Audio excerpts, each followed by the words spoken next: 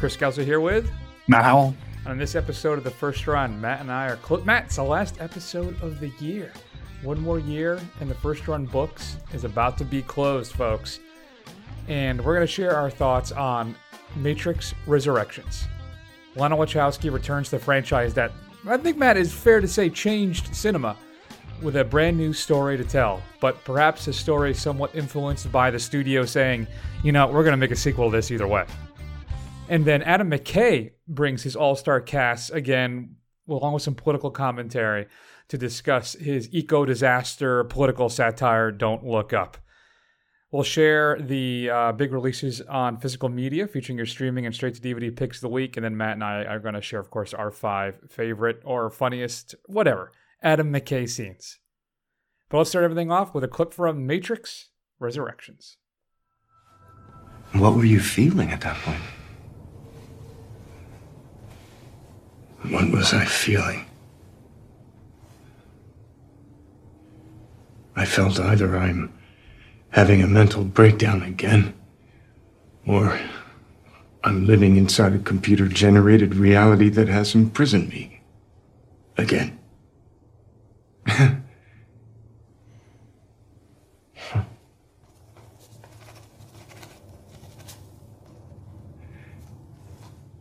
Not much of a choice. No. Maybe it's not as binary as that. Maybe there are other ways to understand what happened. Yeah. Thomas, you were a suicide survivor, gifted with a powerful imagination. Those facts have combined to create dangerous fictions in your life.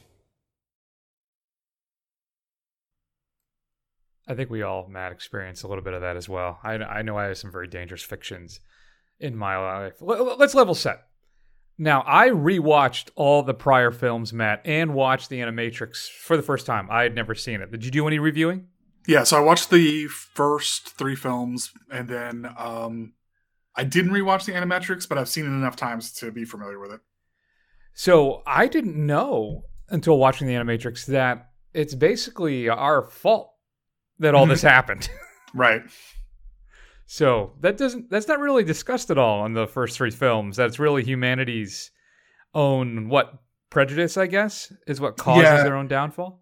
Yeah, I mean, Morpheus does admit that we destroyed the environment in an attempt to stop the machines, but it didn't really say that obviously it was us that brought the machines to the breaking point as it is. Yeah, man, that was fascinating. It put a whole new spin on the entire series for me, really. So, first I want to say for me, Matt, they held up remarkably well. I've softened on my criticism of the original sequels as well. I think they still have some weak points, but overall, I think the series is very enjoyable. What about you? What was your rewatch findings? Yeah, I agree. Like, I cannot tell you how much I hated Matrix Reloaded, which is the second one when it first came out. I can say pretty easily it's still the weakest of the 3, but the final chapter in Matrix Revolutions is actually better than I remembered it. And I think I enjoyed all of them a lot more than I probably would have considered in years past. Yeah. All right. So it's been 20 years. We left off basically, right, with Neo and Trinity dead and a truce between the humans and the machines. So Matt, what's happening now? That's an interesting question based on how much we want to tell people about what's going to happen. But essentially, there's a character named Thomas Anderson, played by Keanu Reeves, he's a video game designer. He's created a game called The Matrix, which I guess is incredibly popular. And at some point, he believed it was all real, and he had a mental break. And now he is starting to see signs of those mental breaks again. And is it real, or is it just in his mind? Deep, man. Mm-hmm. So Warner Brothers allegedly went to the Wachowskis and said, listen, we want to move forward with this property. We think there's still some gold to mine here, and we'd love for you to be on board. But if you're not, guess what? We're going to do it anyway. So Lana comes back to craft this story and bring back The Matrix for a new film. Even though initially they both said, there were really no more stories to tell. Well, here we are. So let me ask you, Matt, was this a story worth telling? Or has even Lana fallen victim to nostalgia-itis? Can you ever really truly go home again? And should you? Yeah, I think this is one of those films that I think if the studio was going to make another one anyway, that Lana took the opportunity to at least put her spin on it as one of the two original creators. Now, it's unfortunate her sister couldn't join her, but I think it's about as good as we can get it with that particular creator. And to be honest with you, as good as The Last Renaissance is in the Animatrix, I'm almost curious to see what somebody else could do with this. Whereas this, we said it last week, is a lot of fan service, but in this case, I don't know if all of it is good. What do you think? Like an Alex Garland or someone else could come in and really do something with this property? Yeah, maybe. I think it's something that's been around for decades. It's something that a lot of people have thought about. There could be some fresh blood in this. I don't know. Whereas this, I'm not 100% sure. Well, I'm 100% sure this is not necessary. Denis Villeneuve's Matrix Resurrection. The Matrix. That's I gotta admit, I would be excited for that as well. There's a lot of meta stuff in this, Matt. I think with WB threatening to move forward without the Wachowski sisters is actually depicted in the film. And I'm hard pressed to think of another project that so openly flips off its parent company. Right. I was actually kind of like, all right, good for you. A couple things. I think the effects in this matter solid, though somehow at times cheaper and less realistic than the originals. And I was watching my new 4K set on my new 4K TV. I'm just going to keep rubbing it in with my new 4K UHD player. And it looked great. And I watched this in the same system, and it looked kind of cheap at times. And I'm wondering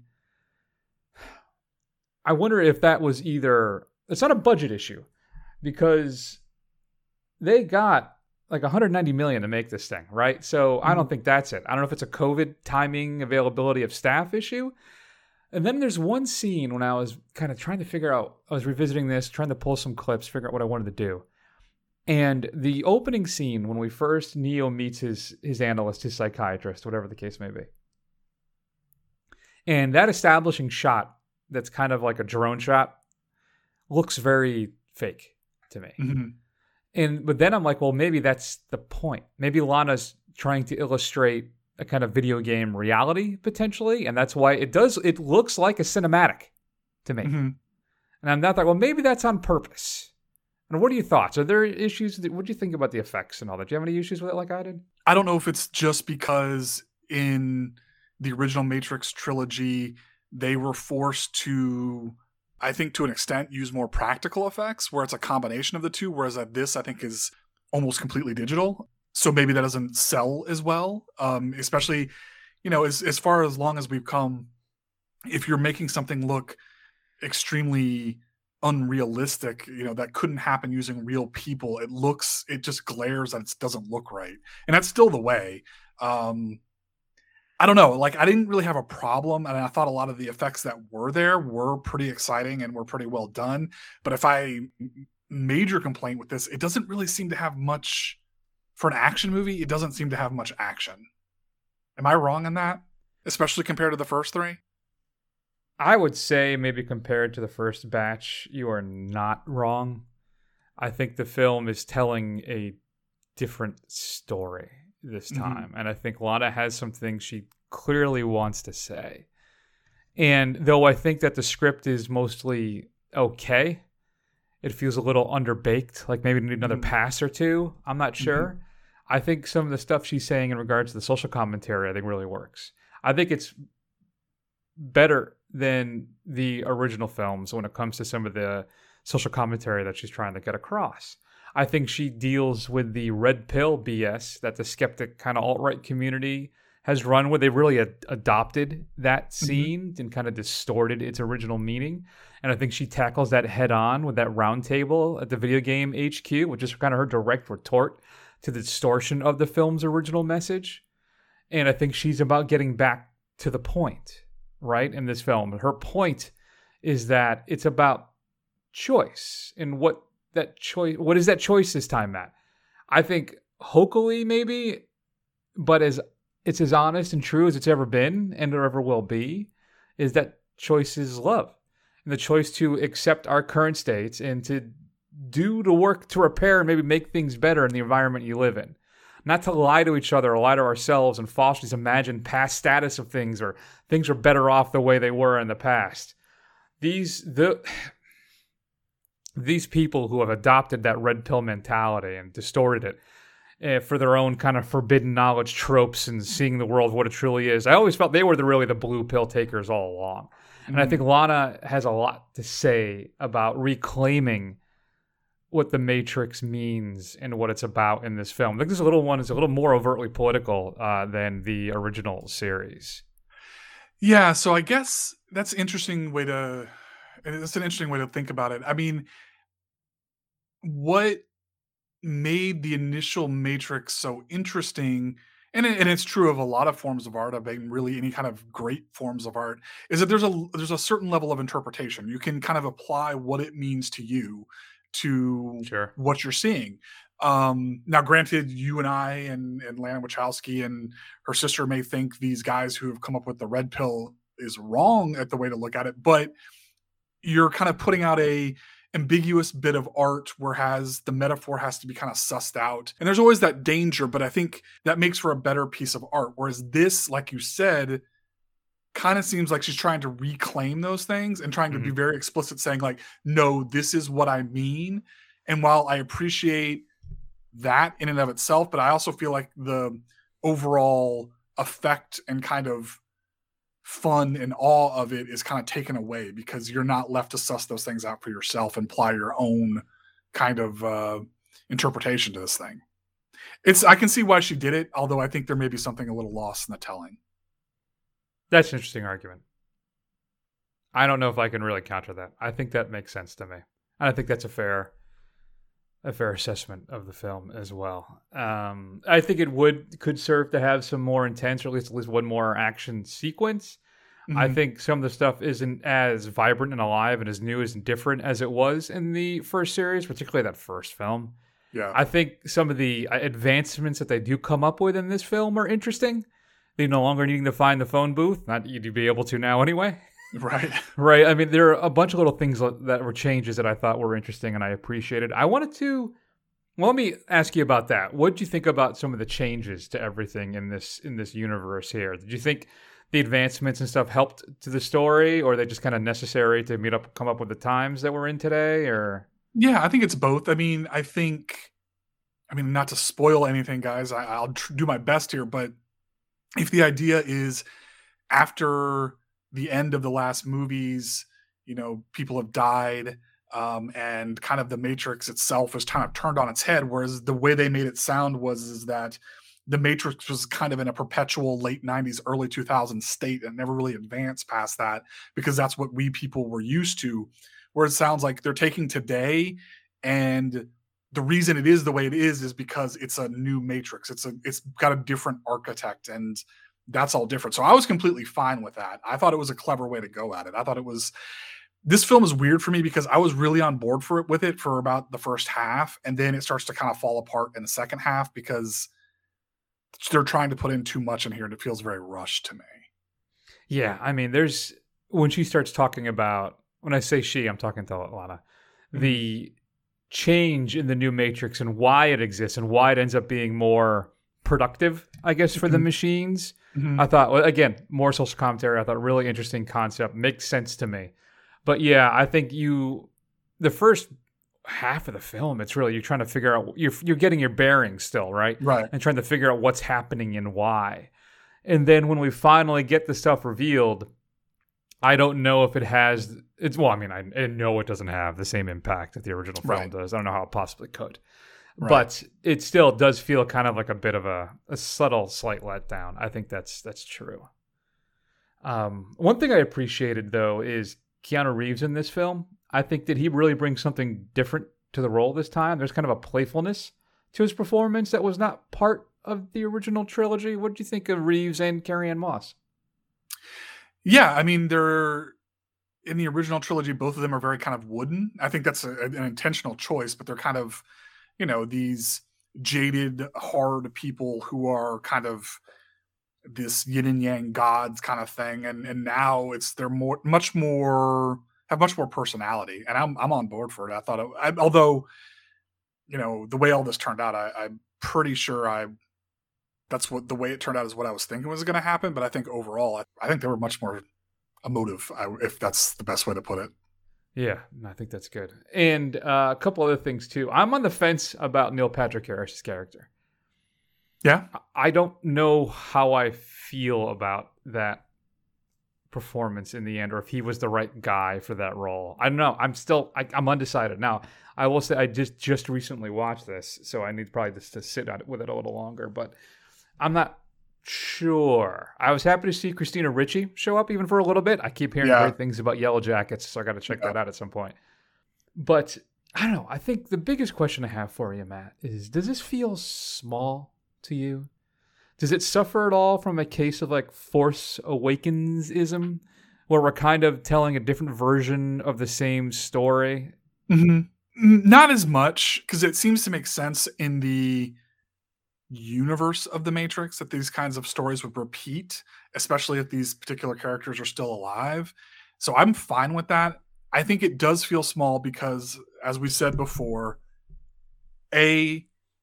Lana had a very particular, she had a problem with the way her work was interpreted, along with her sister's portion of the work was interpreted. So she wanted to be very explicit in the kind of message she was trying to deliver. And I think, honestly, there's just too much story and too much that they're trying to cram into a 2-hour movie. This really could have been at least 2 movies, and I think it probably would have been better if it had the opportunity to breathe. I think that's really the kind of big thing, is that she has something that she definitely wants to be clear that she's getting across, and there's just too much here to try and cram into a single film. I don't think she has any desire to create another film, but I think it really could have used another one. Yeah, it does leave room for a sequel at the end as well.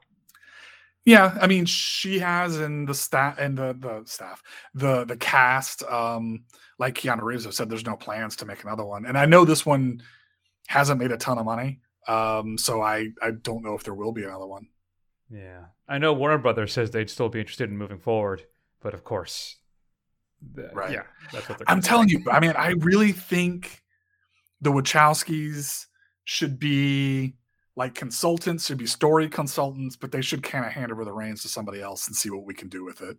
And maybe not even have Neo in it, or not even have Keanu Reeves in it. Who knows?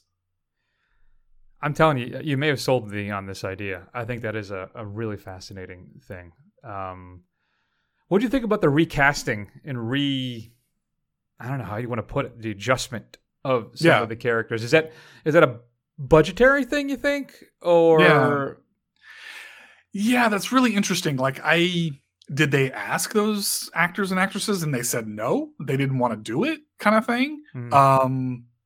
Is it a budgetary thing? Maybe, but like you said, it's $190 million. Or is it about these figures transforming into somebody else? I don't really know.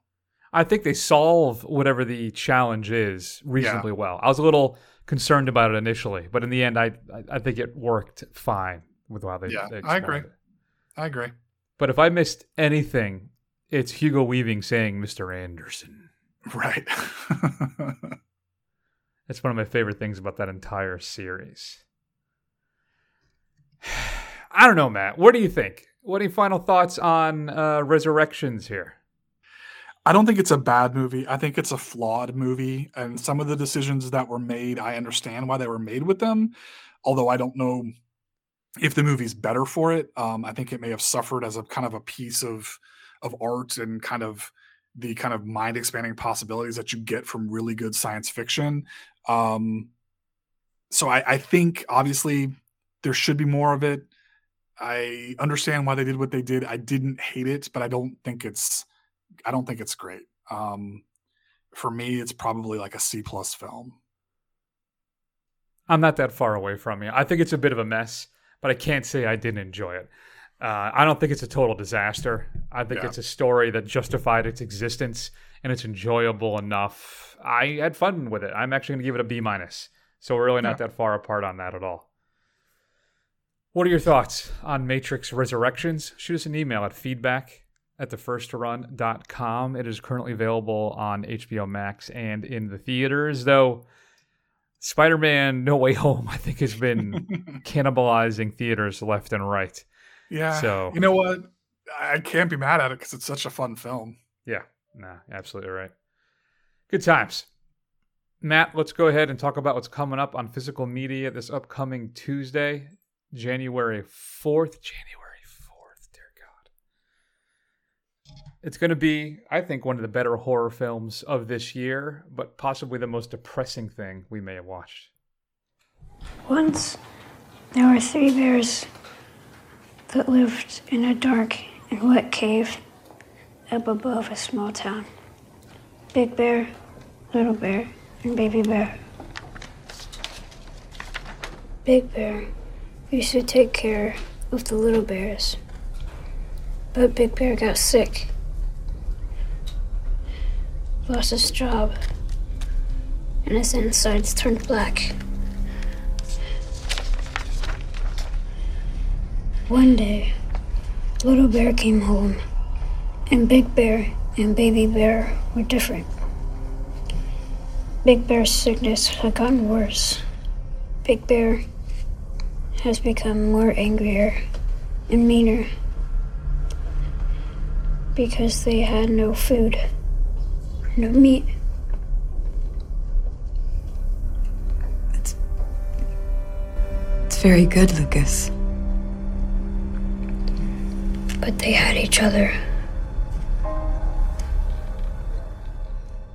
Matt, that is the horror film Antlers, produced by Guillermo del Toro, written and directed by Scott Cooper.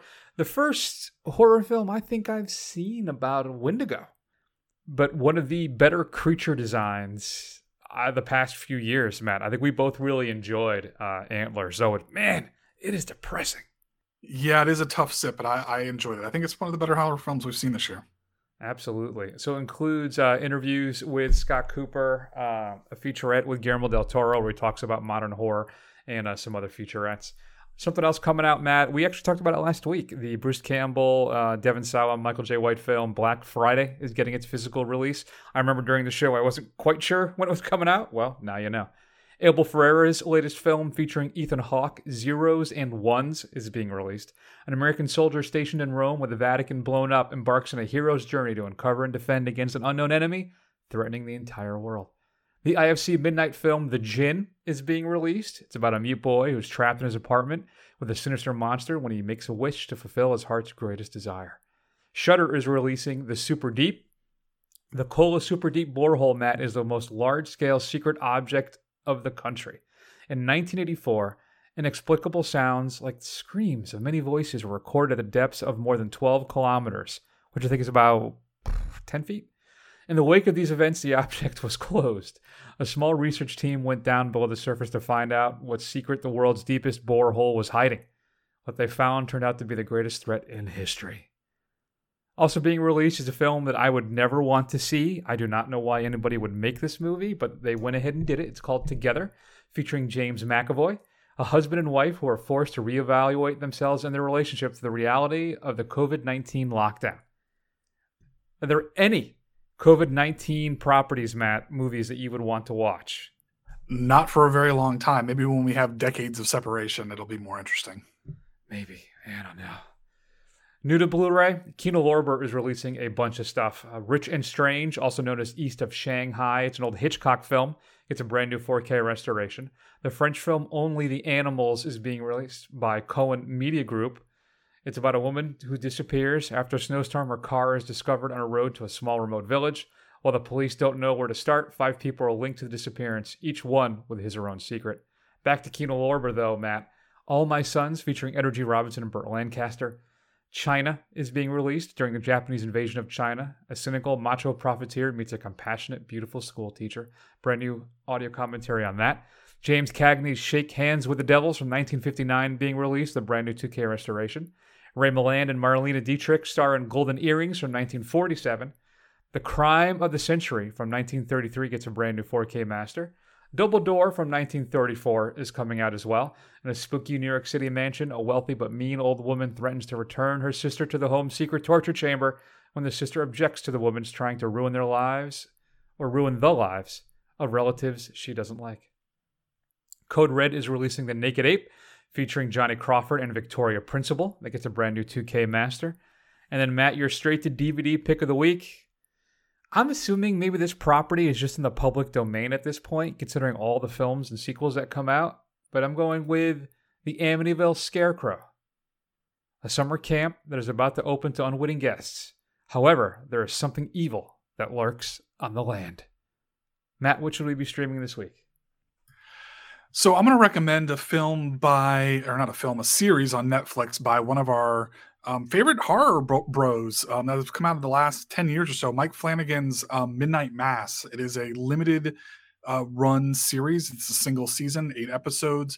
It's about a priest who comes home to his island community, his isolated island community, and there are strange things start to happen, and how it affects the rest of the island community.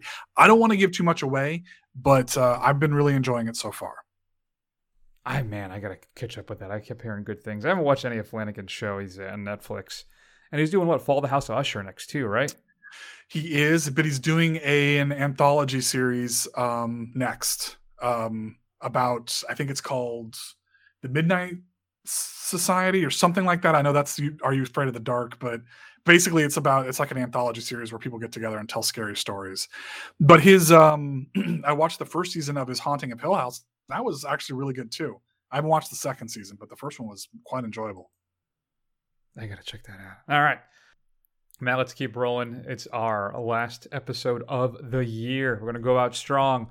Adam McKay is back. His work with Will Ferrell, Matt, has been some of the funniest films that I think I have seen in the past 20 plus years. Usually rock solid, though I think we've had some speed bumps lately, Matt. Does he turn the corner with Don't Look Up? I think it was Winston Churchill or maybe it was Bobby Knight, who said the great labor of leadership is to lay down one's yoke of pride and admit that mistakes were made.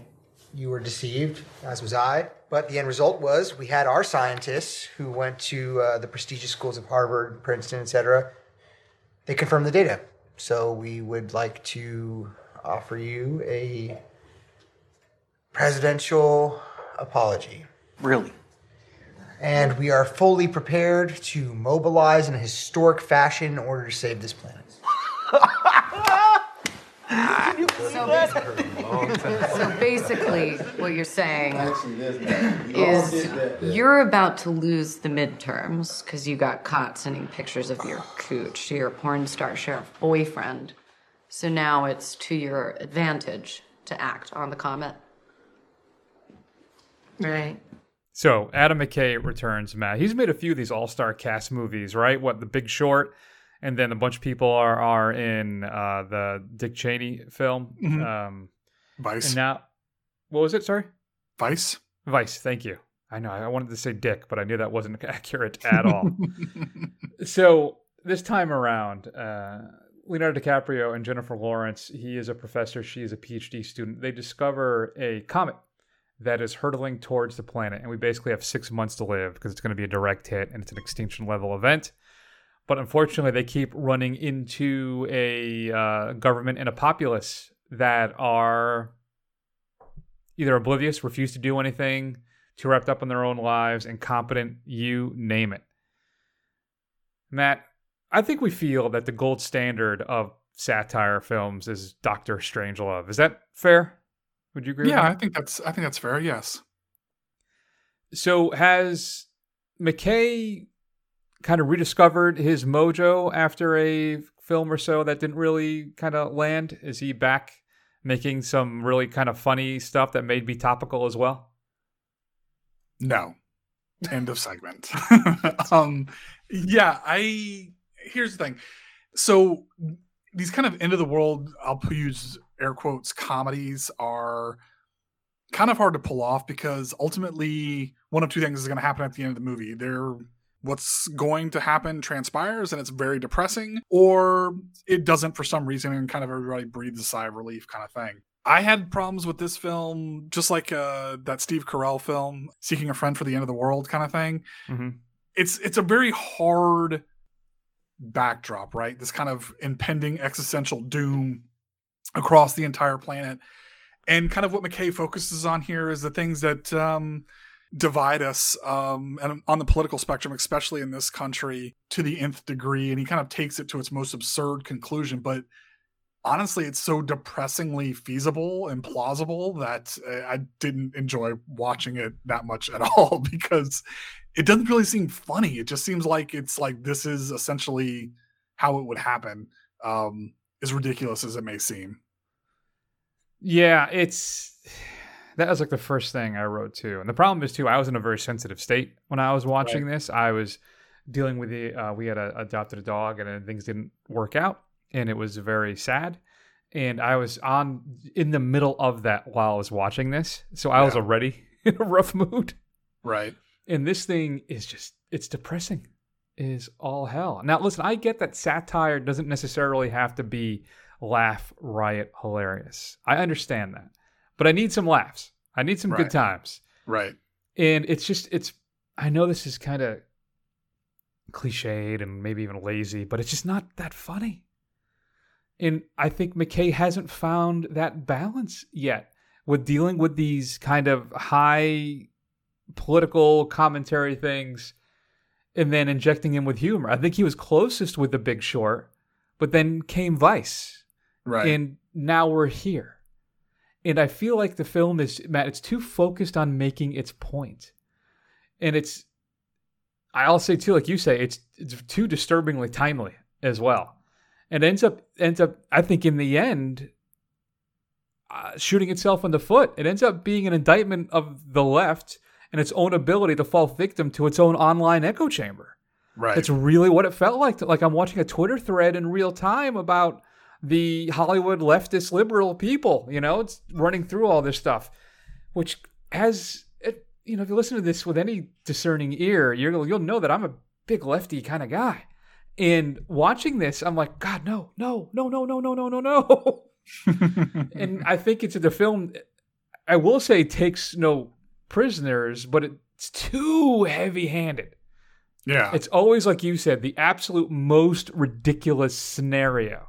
The film has snuffed out subtlety. Just put a pillow over subtlety's head and put it to sleep forever.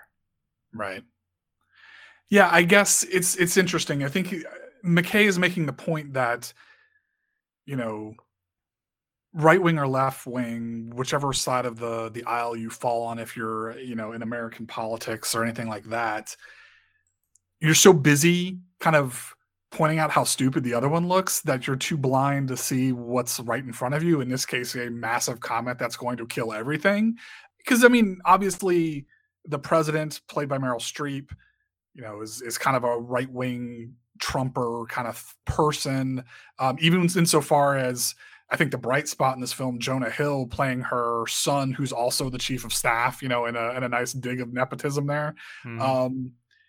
Yeah, honestly, if I was McKay, what I would have done, and what I would hope in a real world solution, in case this ever comes up, is that some of the other countries in the world would have kind of managed to pull themselves out of their, together and kind of save everything when we're too busy being stupid to do anything about it. But that's not really what happens here. So it's very bleak. It's not even as funny as Seeking a Friend for the End of the World. It lies in some of the black humor that's there. I just feel like it's way too timely and way too possible or probable to really be that enjoyable. The thing about Dr. Strangelove, especially now, is that maybe we're moving up towards another Cold War, but those Cold War days are kind of over. So it's kind of easier to laugh at something that we've avoided, we think. Whereas this is not, with our climate change and COVID denialism and everything else that we're hurtling towards extinction. So hits a little too close to home, Yeah, no, I agree entirely with that. It's just, he tries so desperately to balance the darkness with this overly broad comedy, and he just doesn't pull it off. And it turns into something that's frustrating and depressing. And talking about frustrating, Matt, some of his camera shots, his choices, those shot selections, I don't understand. There's like lots of zoomed in ancillary shots of arms hands, feet, awards. I don't know if we're just building up tension to kind of illustrate nervousness, anxiety, make us uneasy, etc. But for me, it's all just distracting. It was just annoying to me. Right. And though you like Jonah Hill, which I think is fine, I probably enjoyed Cate Blanchett a lot in this as well. Mm-hmm. And then maybe Melanie Linsky, who I think is a national treasure and brings kind of a depth and sensitivity, I think, to almost everything she does. She plays Leonardo DiCaprio's wife in this film. But I will say, I want to bar Mark Rylance from ever working again. He plays kind of the Steve Jobs, cook kind of mobile genius guy. Right. He's this weird affect with his voice that is just infuriating and annoying as heck. And that's the big issue, right? I mean, let's run down a couple of my issues with it. The Ariana Grande Kid Cudi stuff is inert and DOA. I understand it's supposed to illustrate our society's fascination with pop culture of the things that are really important, but it just doesn't work. I think the Supreme Court and Justice stuff is probably the strongest comedy in the entire film. And the stuff with Mark Rylance's Peter Isherwell, too, about, showing our over-reliance, all this stuff on pop, tech, political malpractice, and its eventual ineptitude. Listen, I am all in on taking swipes on Elon Musk as much as possible. That guy is a fraud and a hack. All right? So that's fine with me. I just wish it was done better and smarter. So, I don't know, Matt. I think what frustrates me is I think this is a film that should be made. Right. Using the events as a metaphor here, which is what McKay's clearly doing for climate change, because that's the inevitable thing that's coming at us that we're doing nothing about. Or perhaps even some COVID response stuff, right? And then I like the idea of lampooning and really nailing to the wall the media's handling of politics and its obsession with both siding things. And 10 years ago, maybe McKay would have been the guy for this, but I don't think he is anymore. Yeah. Yeah, I think he's kind of moved away. I think if this had been, which, I'm sure we'll talk about in our final segment quite a bit, but if this had been more, in his Will Ferrell vein where it had a lot more absurdism to it, I think this would have gone over a lot better because I don't know what that looks like, but obviously his over-seriousness and his kind of desire to make a point, which we really kind of saw at the end of the other guys, I think just sinks this. I think he's just not capable of pulling off this kind of thing, and it's unfortunate. Unfortunately, it seems like he's got to either go full-on absurdness, craziness to be funny, or he should just stick to being serious. I don't know what to think anymore. I really don't. That's too bad, really. And listen, folks, if you want to see a great film about the disaster that is our response to climate change, watch Paul Schrader's First Reform with Ethan Hawke. Now, that's more of a horror film and a thriller, right, than it is a comedy, obviously. But that film has a much stronger political message than this thing even comes close to approaching. It's bad. I'm giving Don't Look Up a D+. I don't think I'm being kind.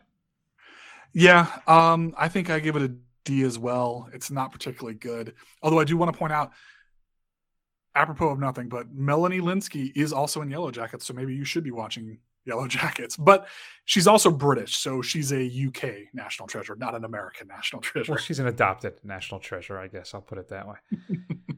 So this has been out for about a week now, and it is currently streaming on Netflix. And there's been some pushback from the online left community as well, which is, I think, one of the criticisms I have, where I think it's too over-reliant on that, it kills me to say this kind of echo chambery thing. But my boy, Ron Perlman, even said, F the critics on Instagram, which, I still run Perlman. I'll never hold that against him. Because, it's one of those, we made this for the fans, not for the critics type of things. All right. But still, yeah. Listen, folks, I'm telling you, take a step back from your work. I think David Sirota, who co-wrote the film with McKay, has had some choice words for people criticizing it as well. And I guess there is some, I don't know how legit this is. I just saw this online that there's like the climate change community also is praising the film for its message and stuff, which is fine. Just let's not confuse it with being actually a good film. That's all I'm saying. Yeah. Good advice. Sage advice from one Mr. Chris Scalzo. Thanks, bro. Esquire. See? maybe after all. You don't know shit, Chris. Maybe I do. Maybe I do. Once in a while. Once in a while. Twice a day. All right, Matt. Let's end the year on a strong note. Let's end the year with some stuff that actually made us laugh and revisit the good times. Hi, Pearl. You don't have to raise your voice. You pay you! I can give you half. You pay no, bitch! Hey, don't talk to me like that, okay? I'm tired of this crap. Look, I thought I was clear in my email that I needed a couple weeks. I worked too hard. Can I just get 2 more weeks? I want my money. You need to relax. You're an asshole. Uh-uh. I want my money, bitch. Hey, don't call me bitch. I'm a grown man. Bitch. God, you're mean.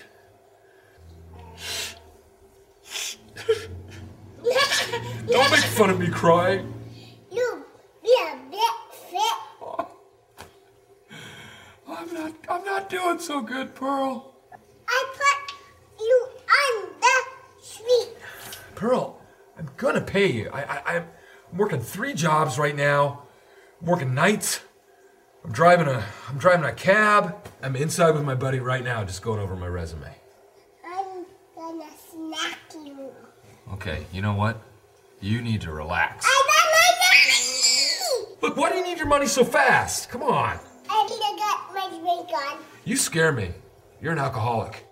Matt, I remember the first time I watched The Landlord from Funny or Die, which was Will Ferrell, Adam McKay's, and some others attempt to build like a comedy website. I laughed so hard I cried at that. The Landlord is fantastic. I didn't put it into this list because it's not a film; it's a web short, but it's definitely in my honorable mentions. And the follow-up where Pearl plays a cop is also hilarious. She beats him with a phone book. Yeah. That is really good as well. So that, of course, for the uninitiated, Pearl is actually Adam McKay's daughter. So, yeah, good times. Good old Landlord. That's a good one, Matt. All right, so I'll start us off then. I'll give you the ultimate number one. If we have different number ones, I may cancel the show. I can't think of anything funnier than what my number one is. But we're going to start at number 5. Okay. And I think, Matt, I had to go clip heavy for this one, so enjoy. All right. Then you do us proud. Because I don't want no scrubs. Really? No. You're not aware that's a TLC song? I have no idea what you're talking about. It's You the said second chasing time. waterfalls, now you're saying you don't want no scrubs. I don't even understand the reference. It's like a tick. I have no idea what you're talking about. Remember, this thing gets messy. We never talked. You can trust us. Real quiet. You gotta creep. Creep. Come on. You don't say creep creep unless you're quoting TLC. I love all of Michael Keaton's TLC references and the other guys. He was like probably one of my favorite things about that film. It was such a surprise because I don't think I'd really he hadn't been in a bunch of stuff before that, right? He did that horror film. Did he do Pulse? No, White Noise. Right? It was the first thing I'd seen him in a long time. And then I saw him in the other guys and how much I love that guy. So all of Michael Keaton's TLC references is my number 5. Okay. All right, so my number 5 is from Anchorman, and I believe, Chris, you have it up for us to listen to. I absolutely do. Boy, that escalated quickly. I mean, that really got out of hand fast. It jumped up a notch. It did, didn't it? Yeah, I stabbed a man in the heart. I saw that. Brick killed a guy. Did you throw a trident? Yeah, there were horses and a man on fire, and I killed a guy with a trident. Brick, I've been meaning to talk to you about that. You should find yourself a safe house or a relative close by. Lay low for a while, because you're probably wanted for murder. Yeah, so that is the aftermath of the ludicrous news team fight, where there are several murders. They fight Luke Wilson, and they fight Vince Vaughn's, what's his name? Something Mantooth. All I know is that Dorothy Mantooth is a saint. But yeah, it really kind of brings in Anchorman to just show that, whereas most people would have never referenced that again in the film, they spend a good 5 minutes talking about the absurdity that just happened, and it just really puts a nice capper on it. So that escalated quickly. A meme that lives on in perpetuity is my number 5. That's a good one. No, that is solid. The whole news anchor fight, too, is an honorable mention for me. It didn't quite make the cut for me, unfortunately. Now, I think one film that didn't really get a lot of love, Matt, for a long time, but has since become a bit of a cult classic. I just don't think it performed well. Maybe I'm misremembering that. But one that I absolutely loved and laughed so hard I cried. Like I think most of the films, and most at least the clips that we're going to talk about here. But I think this particular scene in Step Brothers may be an all-timer. We'd like to present the world premiere of Prestige Worldwide's first music video by our first act, Huff and Doback. Roll it. Roll it. Pay close attention, Dad. It's going to look familiar. This is perfect. Is that my boat? Yes, it is. What are you doing on my boat? That's my boat. The Nina, the Pinta, the Santa Maria. I'll do you in the bottom while you're drinking sangria. Nachos, lemon heads, my dad's boat. You won't go down cause my dick can float. We sail around the world and go port to port. Every time I come, I produce a quart. That is offensive. Cannon, Dale. Deadliest catch without the crabs. We're almost out of gas, called the Arabs. Pull up the anchor cause we're leaving dry land. Get below deck with a tick in your hand.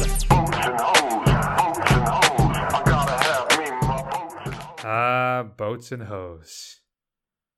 Really, it's like music to me. What is music? To my ears. It is music, yeah. It is quite literally. Yeah, Step Brothers is probably became a dark horse, maybe my favorite of the Adam McKay, Will Ferrell films. I really enjoy it. I haven't watched that thing in probably 10 plus years. I need to revisit it desperately. I've watched it like 3 times in like the last 2. All right. I'm definitely gonna watch it again. Then I'll watch. I'll watch in the next 2 weeks. I got a lot to watch coming up, but I'm gonna get in there. Absolutely. Okay. What about you? What's your 4? All right, my number 4 is The Other Guys, and it's not involving Mark Wahlberg. It's not involving Will Ferrell. It is when The Rock and Samuel L. Jackson are chasing down the bad guys, and they're at the top of like a 30-story building, and they're having that conversation about, you know what? If we just run, jump, hit the bushes, maybe do a quick roll, we'll be fine. And then they jump off to Dave Grohl's My Hero, which leads to their untimely demise and bases everything else from the film. It's just a piece of ludicrous absurdity that's just pitch perfect for a an action film redo. I love The Other Guys so much. That's another film too. I wish they'd make a sequel, but then part of me is like, no, I don't want to touch it because it's so perfect. I like Anchorman, right? I think Anchorman 2 isn't bad, but no. Man, that first one is one of those rare films that gets funnier every time you watch it. So, all right, where am I? Number 3? I told you, folks, I was clip heavy. This is for you. Dear Lord, baby Jesus, or as our brothers to the south call you, Jesus, we thank you so much for this bountiful harvest of Domino's, KFC, and the always delicious Taco Bell. I just want to take time to say thank you for my family, my 2 beautiful, handsome, striking sons, Walker and Texas Ranger, or TR, as we call him. And of course, my red-hot smoking wife, Carly, who's a stone-cold fox, who if you were to rate her ass on 100, it would easily be a 94. Also want to thank you for my best friend and teammate, Cal Naughton Jr., who's got my back no matter what. Shake and bake. My thing about that is John C. Reilly is like, That's what really sells it. That whole clip goes on for like 3 minutes, and it is hilarious, especially when his son tells him, "You made that Grace, you made Grace your bitch, Dad. Nice job." Just absolutely beautiful stuff. So what's your 3?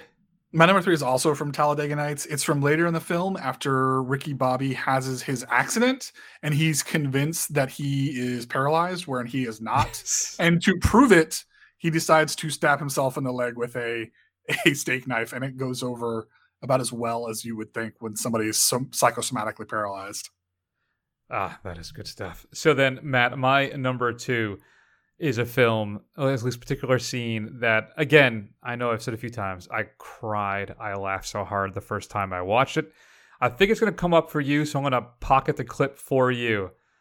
But when Eva Mendes tells, Will Ferrell's character and the other guys that she's pregnant, and his reaction to that is absolutely pitch perfect. But I'm confident it's coming up on your list, so I'm going to save it until we hit your next one. But it's number 2.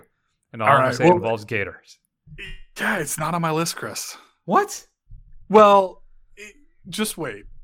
But that particular portion is not on my list. Well, then you're going to have to hear it. I was holding it for you, but... Thank you. Come lay with me, be safe, and let's make love. Come on. Every time you say be safe, it tears me apart. You gotta let me be who I'm gonna be. Ellen, I'm pregnant. Whose baby is that? Who's the man who did that to you? Gators bitches better be using Jimmy's. I cannot tell you to this day. That cracks me up. So good. All right. So good. What's your 2? All right, so my number 2 is from Step Brothers. It is the portion where they decide they have to have some more room for activities. And like 2 40-year-old men who act like 12-year-olds, they decide to make their own bunk beds. And the aftermath of that is just fantastic, with the cherry on the top of John C. Reilly going into his parents' bedroom crying that there's so much blood and that how could you let them do this as he's potentially killed Will Ferrell. It's just something that if you have ever been like an 11, 12-year-old boy, you obviously understand that. Hanging out with your best friends. That's good. All right, then. My number 1, Matt. I think possibly the greatest scene that McKay, Ferrell have been a part of. They're not even the main focus of the scene. They're not. But it's probably the one I've quoted the most out of any of their collaborations ever. And I think you all know what it is. Well, I'll give this little cookie an hour before we're doing the no pants dance.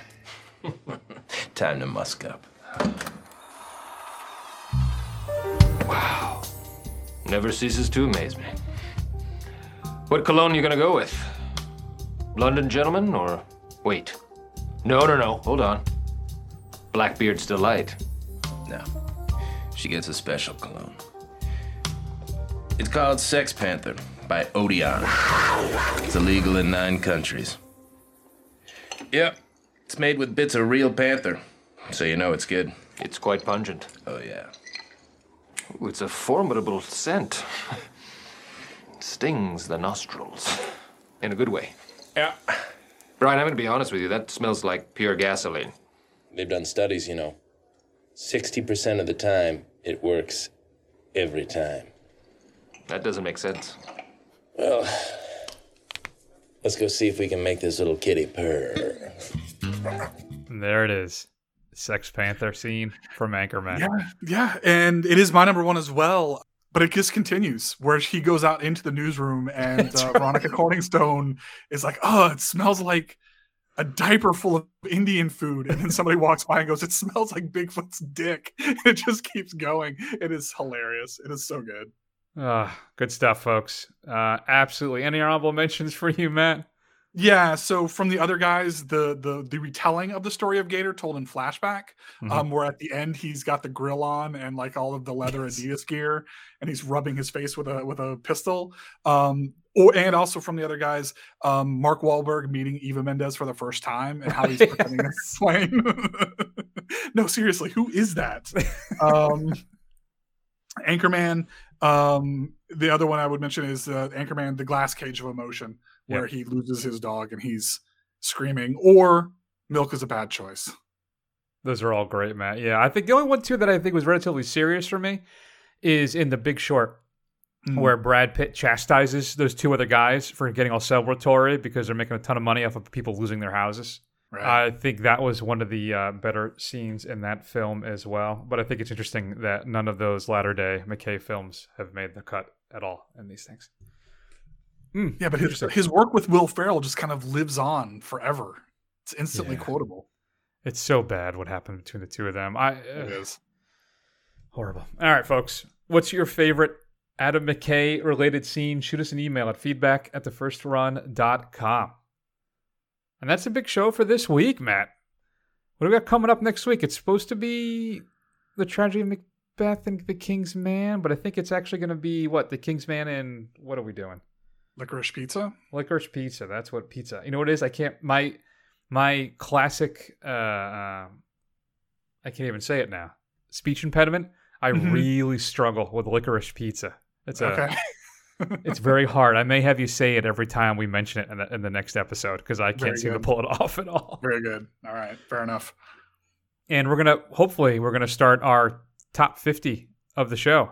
We're gonna try and get 50 through 41. And that's just Matt and I are gonna share our 50 favorite films that kind of help shape who we are and the movie fans that we are.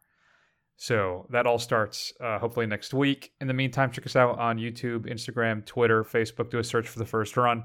Scroll. Eventually you will find us. Head on over to Apple Podcasts and give us a review. It'll help other people find the show, and we'll read that on the air. We just dropped our Alien vs. Predator Requiem show, Matt, and I had a lot of shocking revelations on Screen Run for that one that I just was not expecting. So you should check that out at screenrun.fun. And I guess that's it, folks. I hope you all had a great holiday. I hope you enjoy your New Year's. We love you. Get that booster. Take care of yourselves. We'll see you soon. Happy New Year.